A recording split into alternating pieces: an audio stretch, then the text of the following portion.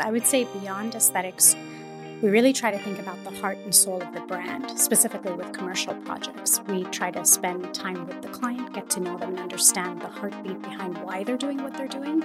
Sometimes they don't realize that that can actually better inform our design decisions because we're designing to the passion that lives within that human being versus what's trendy or what's strictly aesthetically pleasing. So we try to bring a lot of depth to the stories we tell in the space. Welcome to episode 126 of the AFT Construction Podcast. I'm Brad Levitt, and today our special guest is Dalla Alfagueras. And Dalla has an amazing interior design firm, House of Form, which is actually here local in Phoenix. She also has her own wallpaper line, which is Form Paper Co. And she specializes in hospitality, restaurants, food and beverage, food and wine, and has an amazing company. Her story is incredible. She talks about what inspired her to be an entrepreneur and to get into her own design firm, with House of Form. She spoke about how she's built the channels, what's important for being a thought leader, how that's driven business, from the blog side, as well as just that print media, the white pages is what she called it, and has just a passion for design, passion for information. She spoke about her hospitality retreat, which is also great for company culture, as well as education and inspiration. So stay tuned. A lot to gather from this episode with Dalla. She's a great inspiration. So without further ado, let's get started. Welcome to the AFT Construction Podcast. I'm Brad Levitt, and today we have Dalla Alfagueras with us. Welcome, Dalla. Hi, Brad. And Dalla and I have met. We've known each other for quite a while. You do some amazing designs, and you have an amazing business and amazing things happening, which I'm excited to talk about. And Dalla is the principal of House of Form, and your business has done some amazing things. It's gone a lot of different directions, and now you're super busy in the commercial world again, despite COVID. Yes. We had a little scare during how was COVID that? Because, times. It's pretty unique. I know for you, mostly is commercial design, which is pretty rare for a designer to go into the commercial element. But there was a moment there where you're like, hey, do we need to pivot and maybe alter our game plan a little bit? Yeah. So I actually decided, thankfully, before the pandemic hit us, that I should diversify in the event that something happens in the economy that we can't control, but the majority of our work is in the hospitality industry, which is bars, restaurants, hotels, some retail as well. And so we started to diversify. We picked up on some residential, but we are predominantly known for our hospitality work. And in March of 2020, when the pandemic hit, it was like our clients went silent for about a month, 30 days. It was a scare for all of us. And it was especially scary for me because in March of 2020 is when I signed a 2-year lease on a new office. I made a new full-time hire, and we started building out our office space. So it wasn't just a move-in ready. We were actually going to go through a 2-3 month construction to build out the space. So you're right in the middle of a new lease you signed. You're looking at doing the build out. So there's costs involved, right? You're going to get a little portion from the landlord, but most of it's going to be on you. Yeah. And your client base goes quiet because restaurants are trying to work through all the regulations. They're a lot of it's takeout only, so people aren't coming in. Travel's limited nationally and locally. Right. What made that change? I mean, you said that it was only about 30 days. Was it that short, or did it kind of prolong through that, that pandemic? Thankfully, it was that short for us, and I think it was just paralyzing for most people because we didn't know what to do or how to react, and we needed time to process this new information. But thankfully, a lot of our clients have multi-locations, and what they started doing was focusing on the future and new locations and putting their efforts towards that. So it kept us busy, and we grew in 2020 by, I think, 20 or 25% despite the pandemic. That's amazing. Who would have thought? Because I know you and I spoke during the pandemic, and you're like, hey, Brad, just so you know, there may be a possibility of diversification. I knew how talented you were. Yeah. And thankfully, for you, it didn't matter. I mean, not that you're not going to diversify anyways, but it's interesting because I look back at that time and I remember when it was spring break. I remember we were out of town with the family and all this news came that here's the pandemic. And I remember looking at my wife and I'm like, the recession's here. Yeah. Like I lived through the last one in Phoenix. We're at this again. I'm like, we had to pivot. I was looking internally, like, where are we at with our clients and stuff? And then same thing. Who would have thought that, everything would have spiked to the level it did and to where we are today? Yeah. It's crazy. I can't explain it, but it worked out in our favor. So do you ever have a challenge? Like going back into commercial design, I found that in in some cases with residential, there's an education for the client, right? Mhm. Why do they need an interior designer, right? Educating them to the benefit, which there's so many, which I could talk about for a long time. But Mhm. do you find that challenge in the commercial and hospitality sector?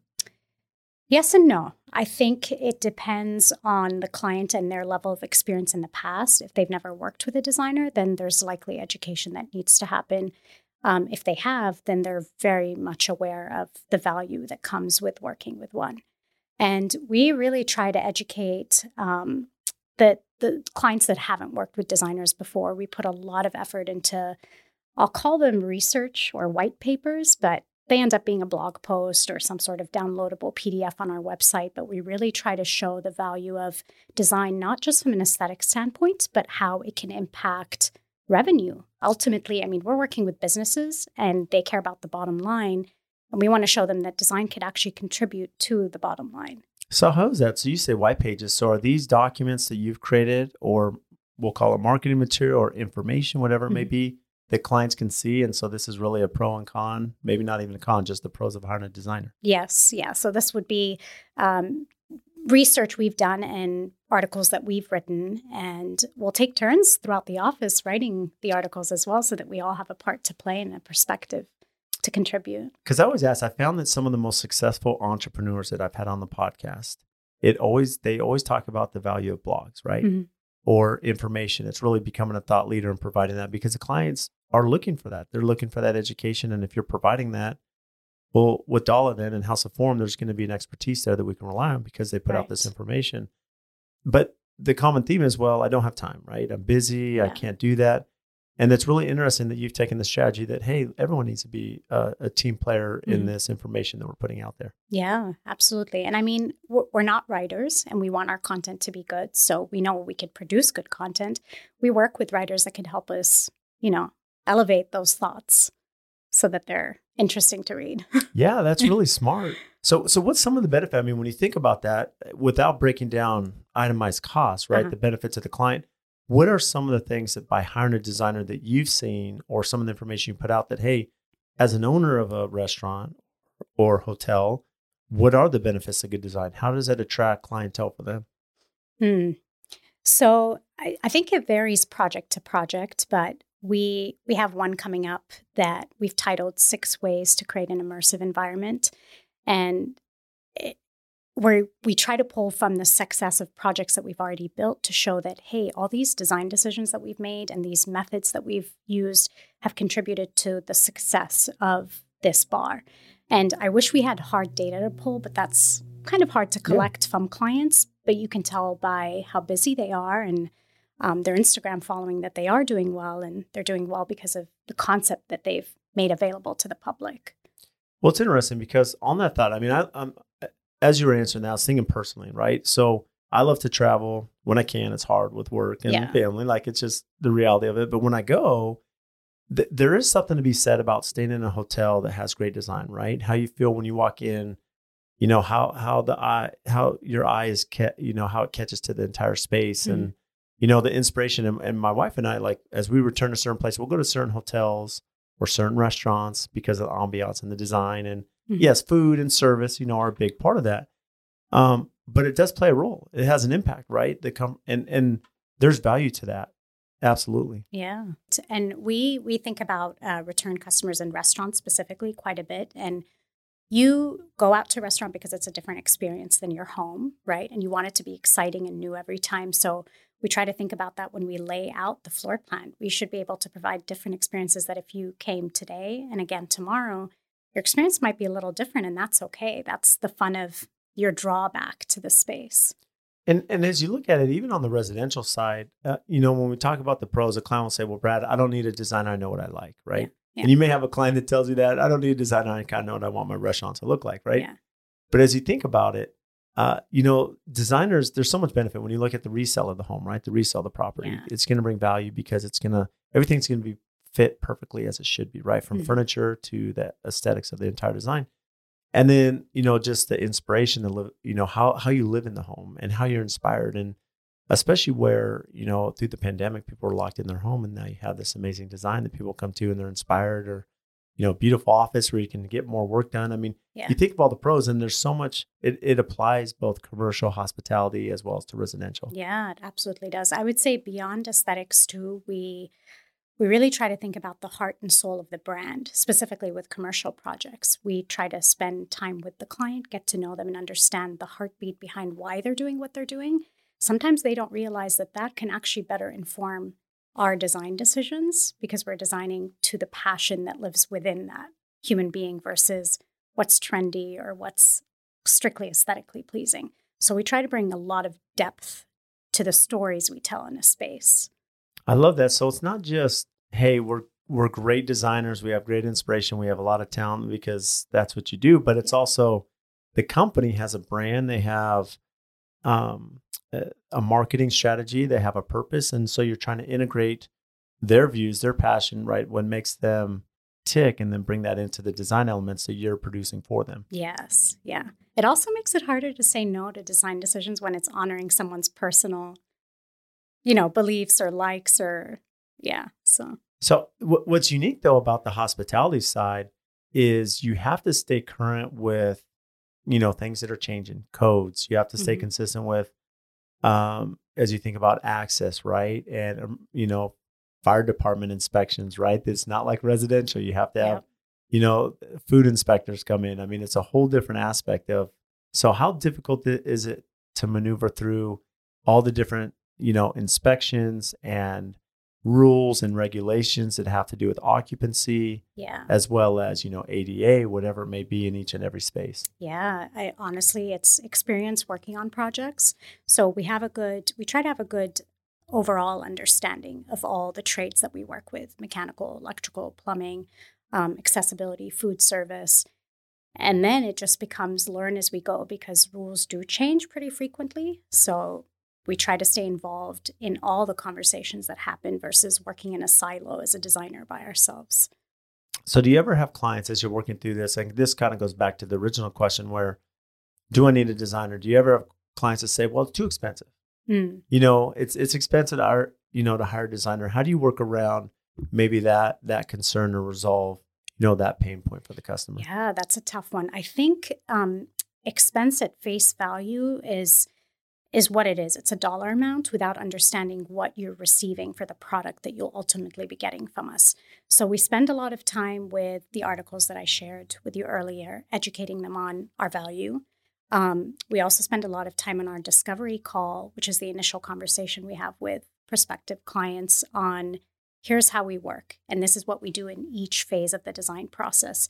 And I think their minds most often are blown because they don't understand that we have the capacity to do everything from conceptualizing the space to finishing it out and everything that happens in between. And I try to use a lot of storytelling and give examples of incidences in the past where the value of design has contributed to the success of the project and the lack of it. I think you hit on the head. You said at face value, which really caught my attention because, if you're looking just as a number on a piece of paper, at face value, maybe there can be some conversation there. But when you look at ROI or you look at the full investment they're putting in, it's a much greater concept, right? Right. Than just looking at a number on a piece of paper. And hence the reason you have the documentation, right? Yeah. And so, but what's unique about the commercial side and the hospitality side, on the residential side, I don't want to say we're spoiled, but if you're doing a hillside build, it can be a 2-year project under construction. So there's some time for maybe some decisions that have to be revisited. You have now where it's impossible to get furniture and FF&E. Yep. They have a little bit more lead time. That's not the case in hospitality. Yeah. I mean, you may have a restaurant that they're building out in 90 days. Right. So how do you manage the complexity of FF&E, which I'd imagine you play a big role in, right? Is ordering, the furniture and equipment, fixtures. There's just so many elements to that. And especially now where it can be really challenging to get that product. Yeah. And I'll stress the 90 days or whatever time frame we have. They're also under the gun because they have to start paying rent, right? So they need that revenue to come in. In the past year, when we've had issues with procurement or lead times, we don't want to lose sight of the overall vision and the best product possible. So we'll try to fight for that, even if it means more time. But we'll find stand-in replacements that can kind of be temporary replacements until we wait for the product we're actually waiting for. And because we've built great relationships with a lot of our trades and sources, hey, can we borrow 50 chairs? We'll give them back to you when we're done. That's amazing. Yeah. And then it goes back to the value of the relationships, right? As Yeah. you've built a rapport with your vendors and partners, yeah, you can go back to that and say, hey, we need a favor here. And then at some point we're going to have, the real item coming in, but at least you're still solving an issue and the pain point for the customer. Yeah. I would say we've also really stretched our resources. So we may have had a comfort zone in the past of, these are the people or the brands that we love working with. Now we've started to look a little further at maybe the smaller shops or the boutique shops all over the country that could provide us the product in maybe a faster timeline. We also do a lot of custom. And I would say probably our biggest education pain point is stressing that custom doesn't necessarily have to mean more expensive. We can work with smaller shops in the valley that can build a truly unique product, and it'll probably be the same cost as something we would have purchased online. I love that. So it's really exploring your next door, right? Someone in your backyard. So here in Arizona where you're based, and I know you don't work just in Arizona, but when you do have clientele here, you can do something more custom without shipping. And now you're avoiding, maybe some constraints from freight and, maybe bad weather as we're dealing now. I know I have some product I'm waiting on and they're like, we're stuck in bad weather trying to get it down to Arizona. And, someone here local, we don't have any of that that's holding us back, from completing that project successfully. Right. Yep. So, and then going back to the design side with the client, do you ever have pushback where, although you're implementing their marketing strategy, maybe their brand, and you really have a good vision, do you ever have clients that are like, Dala, like this isn't going to work, we need to change this? I mean, how do you manage that aspect of the design process with the client? Yeah, it's not unusual. It happens, especially with new concepts. So we have a lot of businesses that come to us that have developed brands, but we also have ones that come to us with completely new brands. And the evolution is us figuring it out together. When that happens, it's really just team effort. Hey, let's get together and maybe we need to revisit the core value of why we're doing what we're doing and who are we catering to. And we revisit and reassess. So is there a preference I should say there's a preference. What's different between working with maybe a national brand as opposed to like a boutique brand, right? That maybe just have a few locations as opposed to a national brand. Right. Well, scale is one thing. I can talk about that later. But in terms of national brands, they probably already have a good established aesthetic look and feel. Or design. Yeah. Sometimes they're revisiting it too. If there's a rebrand happening, then I almost look at that as something we're starting from the ground up, unless they want us to honor the history of whatever they were in the past. So I think it's more challenging, but in a good way, to develop completely new brands because you're looking at it from conception, truly initial conception, which means there's no restrictions. The world is our oyster. Yeah. And how early on are you involved, in the hospitality sector? Do you get involved with the architect looking at, even layouts of the bathroom and common spaces and maybe even, in the kitchen itself? I mean, how involved are you in that whole design process from the architectural side? Very involved. And I would say it's preferred that we're involved in the space planning portion of a project, which is essentially the first thing you do. We understand how spaces feel and how you navigate them. We like to do an exercise called a customer journey, where we are actually telling a story of how a customer navigates your space, how they find out about you before they approach your building, what their first interaction when they walk through your doors is, et cetera, et cetera. So we tell a storyline and we actually map out this path of travel. And from that, we're able to develop a really strong floor plan or furniture plan, which may impact space planning, meaning, hey, architect, we have a few recommendations for things that we think should be modified that'll help with the flow of the space. So ideally at the very beginning. That's amazing. And so when you look at this, I mean, going to the design side, what are three ways that a business can stand out? 2, 3, 4 ways by hiring a designer. I would say one would be to really figure out what the brand story is and somehow turn that into an aesthetic solution. When you do that and when you're authentic to yourself and your brand, then you're ultimately developing an authentic space that no one has ever done before. So rather than looking to replicate people you admire or spaces we like, we're looking within and designing specifically for that one client. So that's one way, one guaranteed way. Another way you could stand out is we have to realize that we are living in the world of social media and social platforms where your spaces and the moments that happen within your spaces ultimately end up on those platforms. And as cheesy as an Instagrammable wall sounds, your space should capture the overall look and feel in every vignette or every corner of the space. And so it's interesting you say that, because that it really is important though. And there was an article I was reading and it was talking about how media has changed. And you think about late night talk shows, for example, and this was the example they gave, that, Jay Leno or David Letterman, they kind of had their way of doing things. But what's really successful now is like Jimmy Fallon will have bits, right? So he does these bits, but what's great about them is they can actually capture, instead of having the whole hour show, they have these, little 5-minute segments that can go viral on social media, right? And that builds their brand. But there's some reality, the reality is that a lot of us have a short attention span. Right. This is why, like the NBA, they're really good. It's a really good highlight, professional organization, because they have highlights of, a dunk or like a 3-pointer or something. And you can create this image. And as you apply that to us as a business, like you're saying, Dala, is that, yes, I have clients that I'll do a post and they're like, Brad, I need that in my laundry room. I need that in my kitchen. And we're already building their house and we have to make a change because they see it. Yeah. And so there is some value to creating something unique or a vignette that's really important to that business or hospitality or restaurant or customer's house that other people are gravitate to and say, hey, I need to check out this restaurant because this vignette that Dala did. So yeah, it's not just that you're catering to Instagram, but the reality is you're showcasing an element that does bring that attraction in. Right. Yeah. And that means that we have to be mindful of the space feeling connected, but also unique. So. Yeah, which is always tough. And so immersive spaces, I mean, what is that? I've heard that term before, especially in hospitality. Like, what does that mean? Okay, so this is relatively new for all of us, but we worked on a project last year called 36 Below. And honestly, it was the design brief or the design challenge that caused us to develop what we call immersive spaces. And now we swear by it and say, this is the future. This is what we need to do. But essentially 36 Below was an underground space, 400 square feet. If you haven't been, please go. That's weekend. Amazing. Where's it at?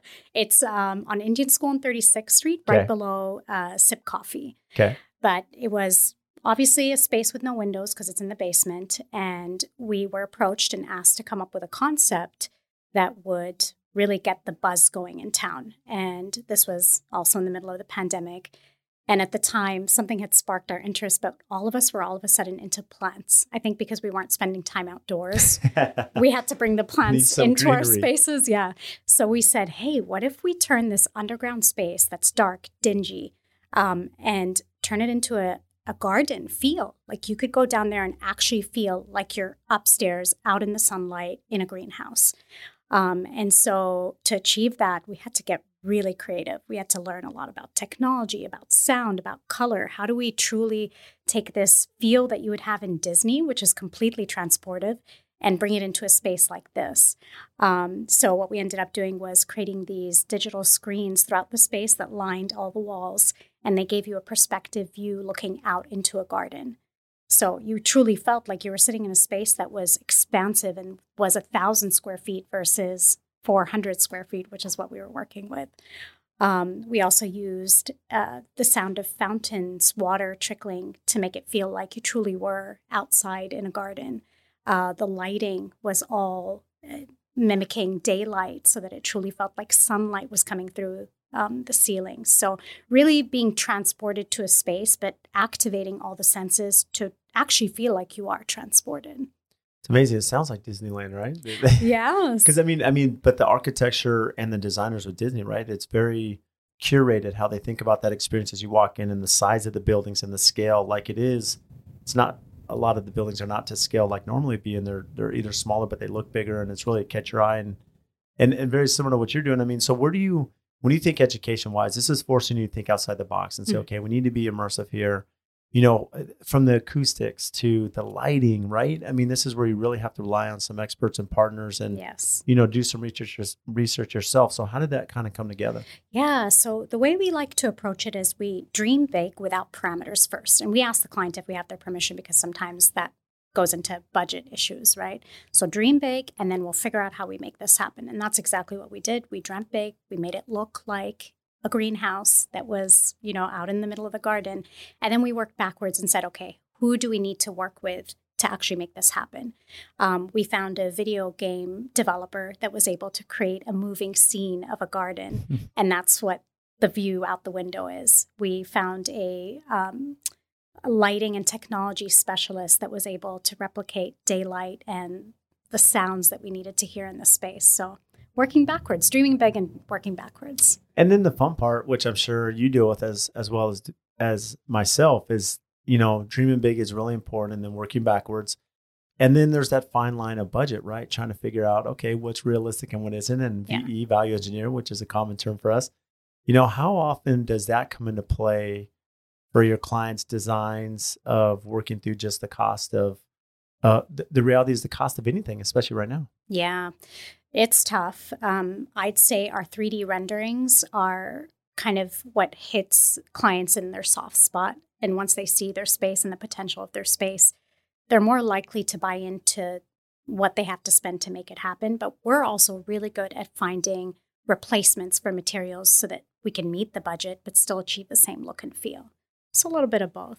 Yeah. And I like that you touched on that, because there is some preparation from your side as you're trying to get the vision to the client. And one of the most difficult things for us as a contractor is, as you mentioned, face value earlier in the conversation. When we have a client that comes in and says, on a piece of paper, okay, this contractor's X, you're Y, right? Mm-hmm. And it's really hard to explain and decipher between the two. Yeah. And what's unique, if you're to go test drive a car, yeah, you can go test drive two cars and they look different, they feel different, they drive different, they sound different, right? There's a touch and feel aspect, but when it's built on paper, well, what is it going to look like? Yeah. And there's so many, intricate parts, from waterproofing to insulation to, and I could go on for a long time, but to your point, by giving them that visual and say, look, it's one thing to see this price on a piece of paper, mm-hmm. but once they see the rendering and the work you've put in, and this is what it'll look like, now you can make sense of it. And now you can work. And then of course, you can product source and work with them to make sure that, you're maximizing the value for them. Yeah. Yeah. You get them emotionally. I mean, renderings really are an emotional moment. And I can't tell you the number of times we've shared a rendering and our clients will cry. That's amazing. They will cry. They'll get goosebumps and say, wow, this is my space. And then we're all on a mission to make it happen. The renderings are really strong to share with contractors as well and builders so that we all have the same vision to work towards. And if we all have to value engineer, we all get creative in finding ways that will still allow us to keep that vision. This episode is brought to you by Pella Windows. When it comes to building homes at AFT, almost every project has Pella Windows. And they've been just an incredible partner of ours.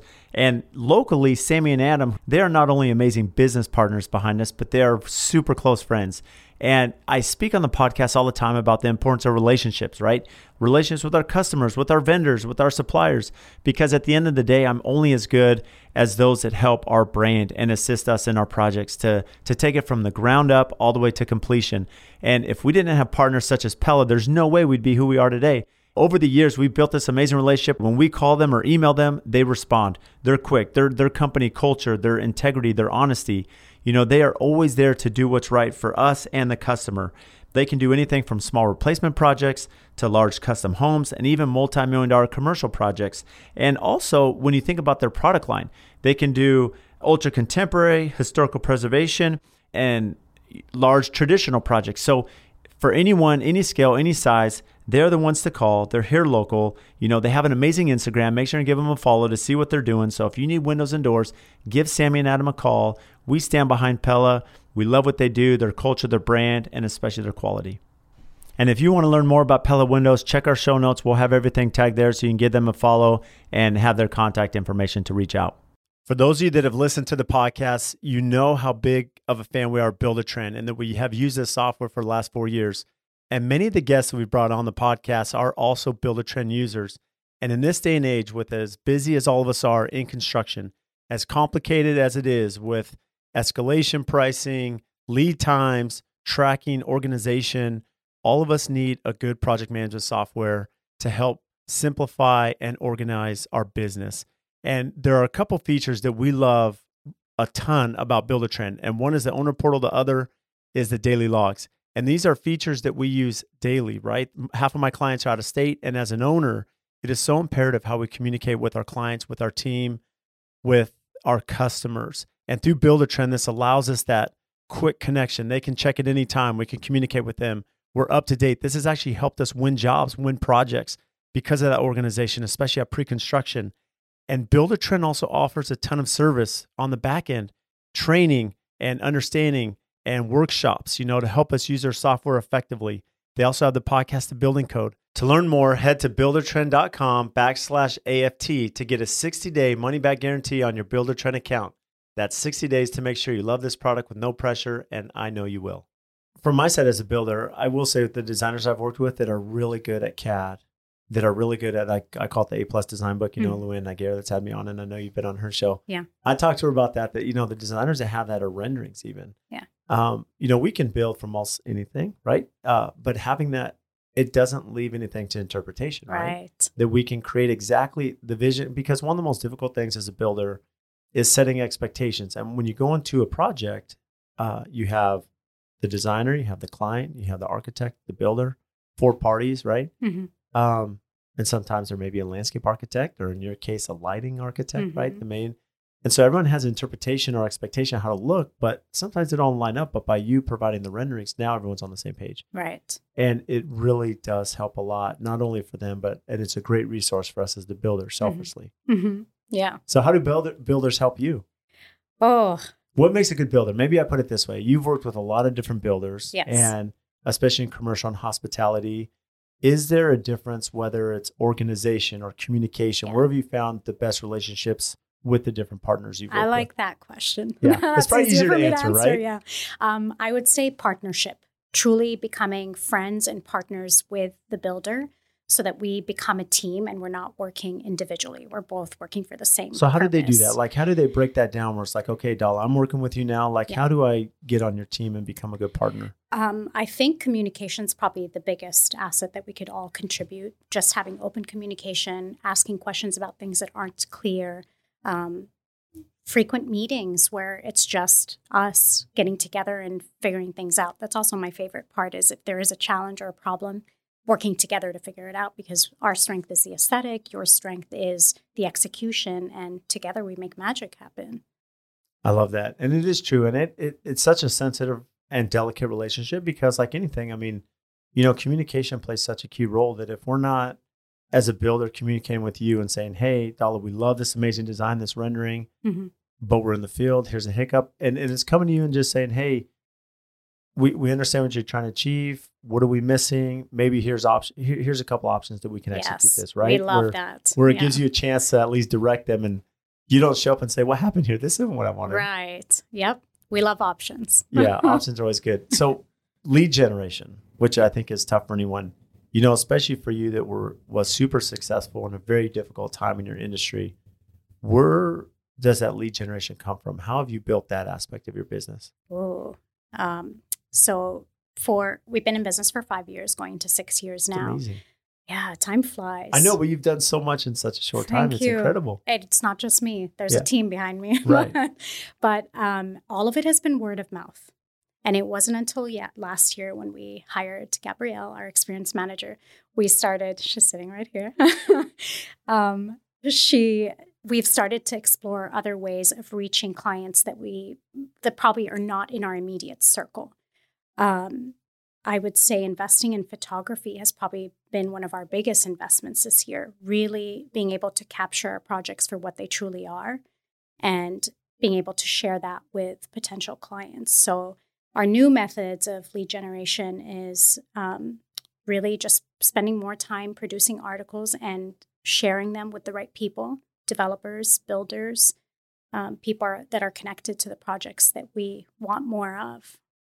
I love that photography plays such a key role because there's an investment there, right? Mm-hmm. Having a good photographer and really capturing a great image, because two projects are alike. And it's amazing as you go through social media and you see someone that's extremely talented, amazing designs, and the photography's not good or the lighting's not good, and it doesn't show their best work. Whereas if you have everything in its place and you have great photography, I mean, it makes such a difference. But what's really tough for you is I look at this, in this market, it's become really difficult to photograph projects because in a perfect world, the house is complete. We get C of O, our designers come in, they furnish the house, we get it photographed and everything's great. Yeah. Right. But now with, the doing an interior of the pool, for example, they won't come out and do the interior until we have a green tag. All right. So that's 6 weeks later, right? And before they'll put you on the schedule, and then you're waiting for furniture. And so to come back, it's challenging because it's usually clients moving in and it's not till 3 or 4 months later taking pictures. And then you hope that everything's, as it was designed, but they're living there and, there's some wear and tear, which is pretty common. But in commercial, it's really tough because you have a small window. Yes. Typically you're moving in and that restaurant's open, grand opening, soft opening. You got the public coming through. So how do you manage that complexity to get commercial projects photographed? Yeah, we're experiencing that right now. I'd say there's 2 things that we do that have to be scheduled and rescheduled about 12 times each. No joke. And I feel like these trades understand because they experience it with every project. One is the actual installation of furniture. That date gets pushed back 1,000 times. Yep. And then the second would be scheduling of photography because we are waiting for every element to get in there. We really push for our clients to photograph the space before its use. So ideally after certificate of occupancy and after we've put the final touches. And if we ever have major pieces that are missing, we'll schedule a photo shoot in 2 parts. One, to get the immediate photos right now prior to people using the space, and then we'll schedule another to go back. And that's been the best method. It's really smart because you have such a small window. Yeah. Like you really do. And if the contractor's behind, which a lot of them have been, we have been, right? And it's just the reality of it. But you have a small window, put that together. And then, but it is smart that you can come in and get most of your shots and then maybe Photoshop in a piece of artwork or a piece that's missing. Yes. And the space is still essentially untouched at the time. Yep. That's the best method that we've found. Yeah. That's amazing. And so how do you feel that social media has been good for you, especially now with Gabrielle, and just to focus on that? How has that benefited? Because I know the benefits on the residential sector. What about hospitality? I mean, do you find that from, restaurants, hospitality, that they're on those platforms, that they're looking and, finding you there? Yeah, it's hard to say. There's really no hard data that we can pull from. And I think we all struggle with that. But I think what we are able to do is share a lot of our finished product and the journey getting to the finished product, which is what people find most interesting. We've had cold outreach on Instagram, and I think it's just building a relationship through a screen of showing people how diverse we can be with our projects. That's really been how we've used it as a tool. We use Facebook and LinkedIn as well. I mean, LinkedIn is a great platform. That's where a lot of our clients live. So how's the company evolved? I mean, in such a short time, 5 years, I mean, you've expanded and done these amazing projects, great things. Yeah. And now like Form Paper Co. I mean, what is that? Where'd that come from? So back to March of 2020, when everything shut down and I was terrified, I thought, this is the time for me to diversify and get into product design, which is something I've always wanted to do. And I spent about a month. I took a course online through entrepreneur.com, and it was how to build an e-commerce business. Oh, wow. Yeah. And it was a great course. It's called Start and Scale. But the course took you through exercises to figure out what to bring to market so that you're not just putting something out there for the sake of it. It's a problem or pain point you're solving yourself. And one of the biggest issues I had with the products and the materials that I use is wallpaper. It was always either residential grade or commercial grade, and there was no one-stop shop for me where I can go and find product that satisfied both projects, regardless of what I was working on. So I decided, okay, I don't even know if this is possible, but I'm going to design a peel and stick wallpaper that's easy to install. Someone who's putting it in their home will have no issues. Someone that's putting it into a restaurant, it'll pass Class A fire rating, no issues. And we found it and developed it. So we've been in business for about a year now. We offer really modern, bold, edgy prints that are peel and stick.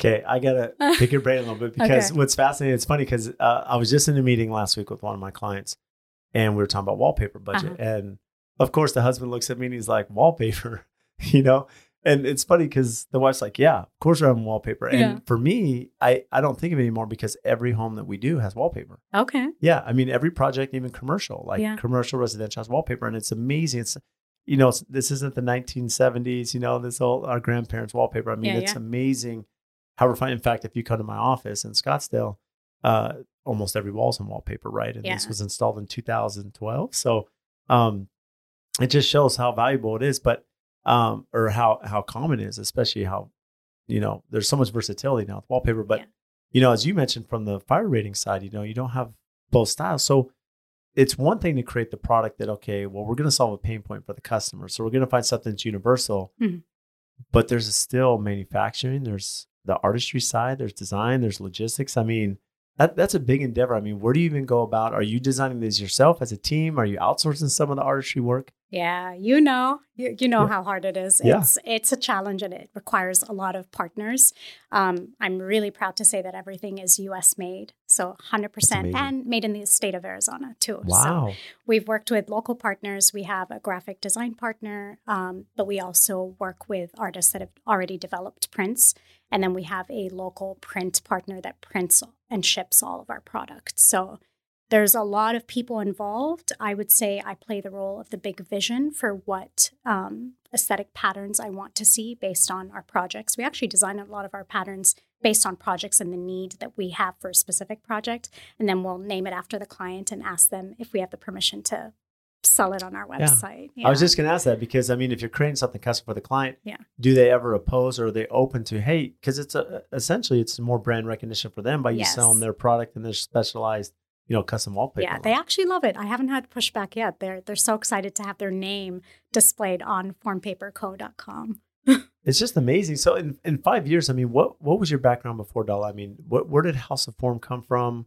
That inspiration to start your own company? Oh, so I've been in the industry since 2006, practicing design, mostly in hospitality. And I never imagined entrepreneurship in my future. I was always taught to climb the corporate ladder and, work really hard. And I still do. I probably work harder now. Yeah. Oh, you do. Yeah. Yeah. But there, unfortunately, right before I started House of Form, I was working for a firm and I somehow found out about the discrepancy in pay between myself and a male. And it was my first experience with gender inequality in the workplace. And this was at a design firm you were working at? At a design firm locally here. Yeah. So like a level playing field as far as roles or responsibilities No. or were you performing more? I was at a senior There you go. level. Yeah. Mhm. And that's why it hurt so much. Yeah. And it truly did shake me to the core. It lit a fire in me. And I decided, you know what, I have to be responsible for the course of my future. Yep. And I also don't want any of my designers or my team members to ever feel that the and way be I that. did. Yeah. I love that you shared that. That's really personal. Yeah. Yeah. So that was the start of it. I was still terrified to start the business. I said I'll do it, but I didn't. And then it took my husband and his friend to have a little moment or conversation with me to say, hey, you're capable. You need to just jump and take the leap. And I did. Well, as we've seen, it's more than capable. Like you're more than Yeah. and in fact, you've expanded, as we said, into your own wallpaper line, which is incredible. I'm sure you never thought about that happening, years ago. Never. So what was the toughest thing about breaking off and starting your own business?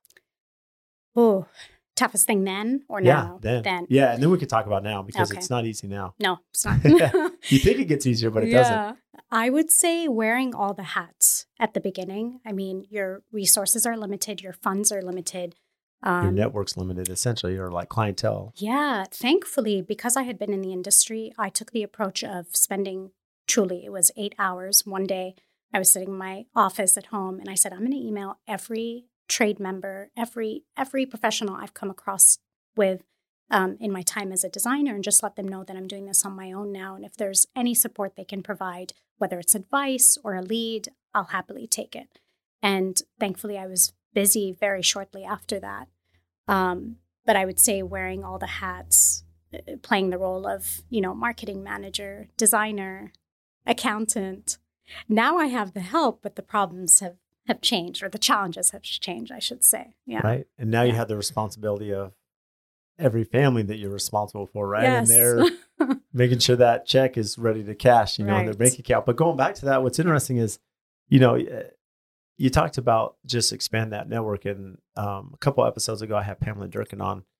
And one thing that she said that was amazing, she was talking about how to grow your business, right? And, think about lead generation. And she said, if you want to get into the affluent clientele, well, who are you networking with?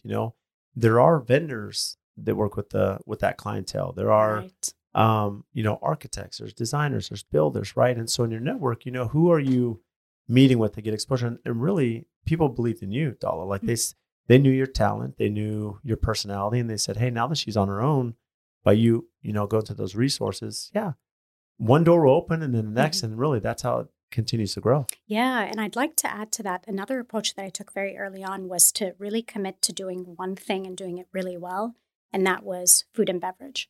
So I put all my efforts into anything I put out being somehow related to food and beverage, whether that was networking groups. We even started something called Design It Forward, which had to pause during COVID, but it's essentially a competition where we offer pro bono design services to a local restaurateur. Oh, wow. And that became a big thing where we would have, a jury of judges, and they were local celebrities that were the judges that helped us pick the winner. And, literally every effort was in the food and beverage arena. And even though we've expanded beyond that now, it's still very obviously the core of what we do. So how's that changed? I mean, now 5 years, although you have, more of an extensive clientele, you have some specialization, you have great team members, great team. Like, what are some of the things that keep you up at night now? Okay. So this year in particular, I'd say it changes probably on a quarterly basis, right? Based on business and where we're at. But this quarter, I committed to modifying my role so that it's better suited for the future of our company versus the now of our company. And we had a meeting early on as an office where I actually gave them a percentage breakdown of how my time would be divvied up between design work, business development, marketing, and also form paper code, just so everybody was clear on where my hours had to be allocated. I also shared it with them and now with the world so that I could be accountable for where I truly am putting my hours for the future of House of Form. It's really important because there was a company I worked for before starting my company. It's funny, entrepreneurs are like two ways. Either you're born or you're either born as an entrepreneur or you're forced into it, right? Yeah. And so I think you were forced into it essentially from this personal story you shared. And I was in a different way. But, the company I worked for, they had some success at the time. And, the industry was really busy. And so everyone, including the ownership of the company, was focused on this one project. And it was a big project in town, It was the Omni Mauna Lucia, actually. So I was working on the Mauna Lucia for 3 years. And it demanded so much attention, right? Because it's this $300 million property and there's so much goes into it that, at the time that there was a lack of focus on sales and business development and what was upcoming, right? Down the pipeline. And then you mix in the recession with that, and that's total disaster because you have nothing you're working on, and then this comes and it ends. And so what's really smart of what you're doing is that as a business owner, you need to be spending time on the business. That it's really easy in the day-to-day, to get in every little aspect, which is important. You need to understand what's happening. You need to touch on that. You need to be involved with the clients, and that is important to make sure everyone's on task. But you also need to focus on the future, right? That you're building. Okay, where's our brand going? Where am I putting our hours? Where's business development? How do we continue to evolve so that way, House of Form isn't something that's just today. This is, 10, 20, 30 years down the road. Right.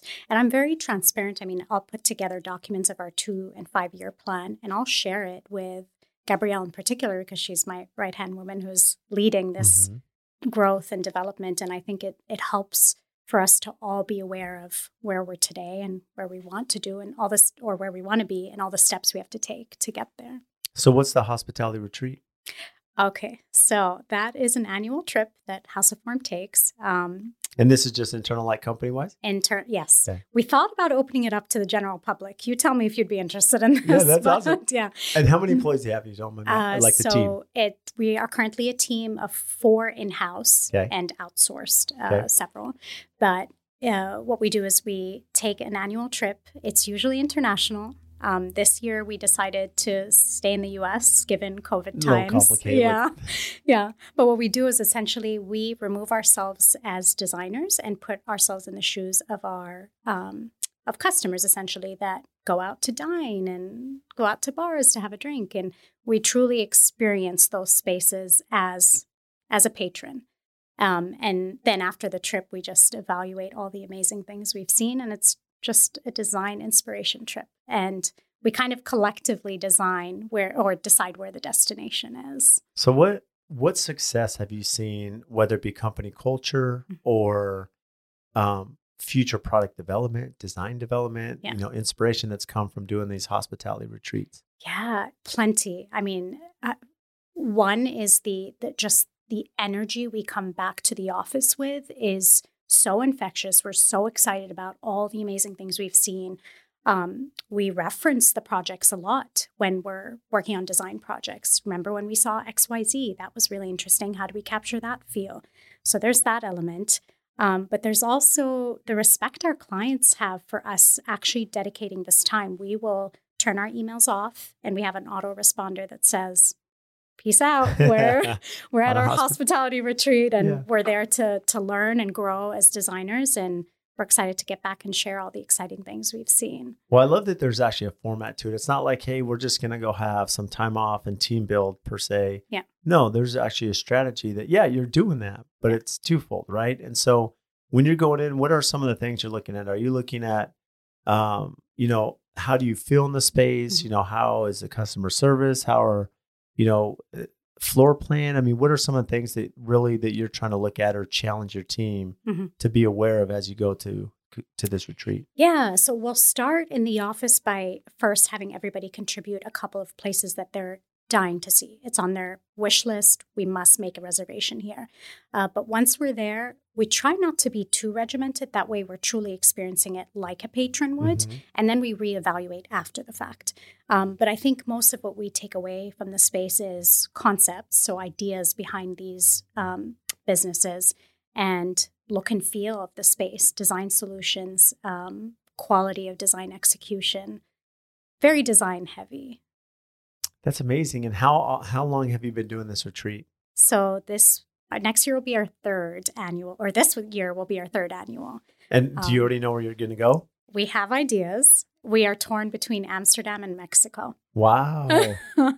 Yeah. We're thinking Amsterdam is winning right now, but I don't know. Amsterdam, I've never been to Amsterdam. I think I've been to Mexico, but and I was just speaking with someone, correct me if I'm wrong. So the only thing with Amsterdam, I believe you have to be tested every day. Hopefully that changes, right? Oh, yeah. See, we'll reevaluate. November is when we travel. Yeah. Yeah. You're going to November? November is usually when we block out the time. So you have some time. Yeah. Hopefully, this Omicron kind of gets through and I hope we start so. building some immunity as a country and world, I guess you could say. Yeah, I hope so. Yeah. So where did you end up going for the last retreat? San Diego. Oh, you did? Yes. So what were some of the, you could call it some of the places you want to, but what are some of the things that came back from this last visit to San Diego? Oh, okay. So there's one restaurant group in particular that we absolutely love. And they're called Consortium Holdings, and they have a bunch of restaurants, but they're very, very much in the San Diego area. They haven't grown beyond that. We've been admiring their work for years. And we wanted to make sure we could meet the man behind Consortium Holdings. And so we asked around, and we had a client that actually knew him. We said, hey, could you please make an introduction? We ended up meeting him and spending 2 hours with him, just hearing him talk about how he developed this incredible restaurant group. I would say that's probably the most memorable part of the trip. That would definitely be memorable because, you're going direct to a potential client customer, right? Yes. That you're, for you to put that passion behind it of trying to meet them. I mean, I'm sure that it built some rapport for them too, where, hey, maybe there may be some future consideration for House of Form. Yeah, we would love that. That would be a dream. So how often do you do projects out of state?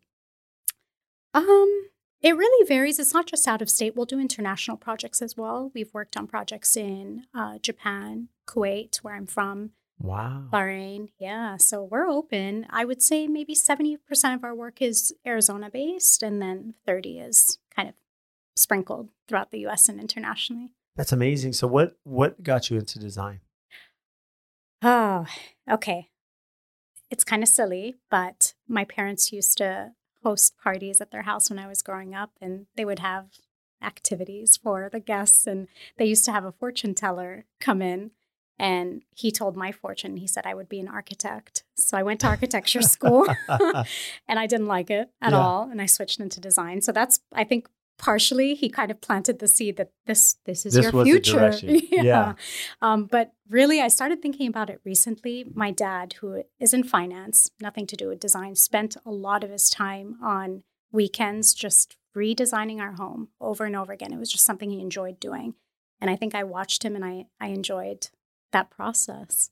So was that a tough transition? I mean, it's pretty neat to hear like the family side, how maybe it's in the blood, right? And seeing your dad do that. But, as you go to school, it's a big decision to go to architecture school. Was it tough to make that transition and say, nope, I'm going to go into design? And especially, did you know you'd have success right in that industry at the time? No, not at all. All I knew was the program at Arizona State University was 4th in the nation. And I was like, well, they have a great design school. I'll get a great education. And I had no idea where it would take me. I think most design students don't. They don't know what they're getting into when they go into a design program. You kind of are surprised by the technicality behind it. It's not just, it's aesthetics. So do you, when you look at hiring, because this is a common question, especially as it relates to construction, design, architecture, to some level there is, especially as an architect, right? The formal education, is really important, and even for design as well as construction, there are some advantages. What are some of the benefits to go into design school? Do you feel have either played a role or inspired you now, running a design business? I would say first and foremost is program knowledge, knowing how to use the programs that we use day in, day out. So that would and what are some of those programs? Yeah. So AutoCAD and Revit, Photoshop, Illustrator, InDesign. Because you're doing your own renderings. We talked about that earlier. So are you performing all those yourself as well? Yes. SketchUp. Yes. SketchUp. Yeah. Yeah. So we're doing all of that in-house. And we feel like the strength of our projects comes from being able to do everything from A to Z, being able to be a part of that entire process and make sure that execution truly is aligned with the vision. So I'd say program knowledge, but something that can't be taught that I look for is just passion for the design industry and hospitality specifically. If you love that environment, then that's something you can't really teach. Yeah. So how have you found that when you look at hiring, I mean, especially your core people you have now, were they always into hospitality? Was this their passion? I mean, how did you even work through that hiring and vetting process for them? We are going through it right now, so I will report back, but I'll tell you in the past, the advantages that I actually used to teach at ASU while I was working and while I started House of Form. So I knew the students very closely. So you knew which ones you could almost like cherry pick per se. Yes, yeah. That's amazing. So why did you go back and teach? So after my degree from ASU, I went to Purdue to pursue a master's so that I can go into education. It's something I thought I wanted to do, and I pursued it for 5 years. So while I was working full time, I was also teaching classes at ASU. So you did get a master's from Purdue? I did, yeah. And what was your emphasis? Interior design. Interior design, yeah. okay. So it was the same, degree. Fine arts, okay. Mm-hmm. And I was committed. I mean, I did the 5 years, and I was hoping for a associate professor position. And after a while, it didn't feel like it aligned with my passion. And so I respectfully said, okay, I think this chapter is over, but I really enjoyed it. I still enjoy teaching. I think it's kind of an innate thing, but I do it in the workplace now. Yeah, now it's with your team, right? Yeah. The environment as you're growing House of Form, as you said, you're focused on the business. And it's amazing as, it's really important as people, right? And as you, Dala, that you understand your strength, your weaknesses, kind of where life's taking you, and you adapt and you say, yeah, I'm going to make the best of it. Yeah. And then you find your happy place per se. Right. Which is where you're at now. That's right. The happiest place. So what's one of your favorite things about your job working in hospitality, the restaurant? I mean, how often do you get to visit, these places you've designed and dine there and, and be a part of that, to their success? Yeah. Well, from a in-studio environment, my favorite part is the brainstorming session. We try to do that as a team so that it's kind of collective minds coming together and just spitting out amazing ideas and working through them.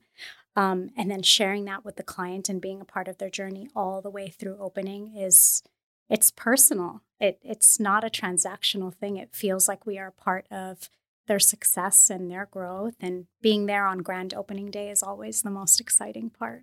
Oh yeah. Especially for you and your team to put in all that time, all that effort to be there for grand opening. And, it's funny for a lot of people to say, well, what do you enjoy most about construction? Because it's a tough industry. Design's a tough industry. Yeah.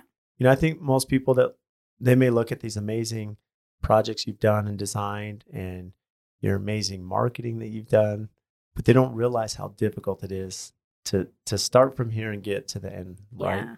And in construction, you post this amazing house and they don't realize how difficult and all the pain, blood, sweat, and tears that went into this project. Yeah.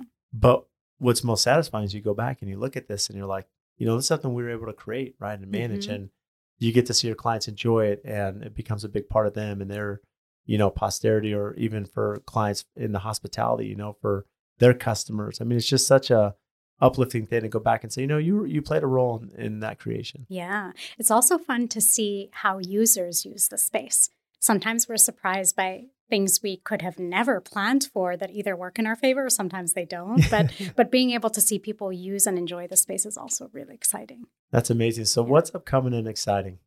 For House of Form. Well, we'll have the hospitality retreat to Amsterdam/Mexico. Yeah. We've got that going on. We cross our fingers, no travel protocols, right? Just keep it easy. I hope so. But we're also hiring 3 designers this year. Yeah, over the next couple of months. That's a lot. That's a lot of growth. That's amazing. Yeah. And what else do we have going on? Any neat projects? So what's the one you mentioned again? Was it 36 Below? 36 Below. Okay, yeah. So that's one we need to visit. Yeah, you definitely should. We're actually working on their second bar location, which I'm sure will be in the same avenue of thought. We also are doing a lot of multifamily this year. Wow. Which is really exciting. Yeah, and we're kind of bringing our hospitality spin to that industry, which is fun. Which is needed. Yeah, which is needed. Exactly. And there's so much growth in the valley of multifamily buildings going up. Yeah. A lot of growth here. Everyone's tired of the cold. They're ready to come join us in this hot weather. Right. So where can our listeners find you? So we can be found at houseofform.com or formpaperco.com. And our Instagram handles, that's where we spend a lot of our social media time and efforts, is houseofform_ or at formpaperco. Amazing, Dala. Well, you've been phenomenal. I can't thank you enough for making time. And it's fun to have someone local that, is a big colleague of mine and, really so happy with your success and what you've done. And thank you for sharing that with us. Thank you. And thank you for having me. So thank you all for tuning into the podcast today. And just as a recap, if you check the show notes, they're just going to have all the links for the topics that we discuss. And also one of our favorite features now is the chapters that go through the conversation. So if there's certain topics you want to revisit or listen to, they're outlined by the time that we discuss those. And again, we can't thank you enough for all of your support. Please make sure and download our podcast, subscribe, give us a 5-star rating and review wherever you download your podcast.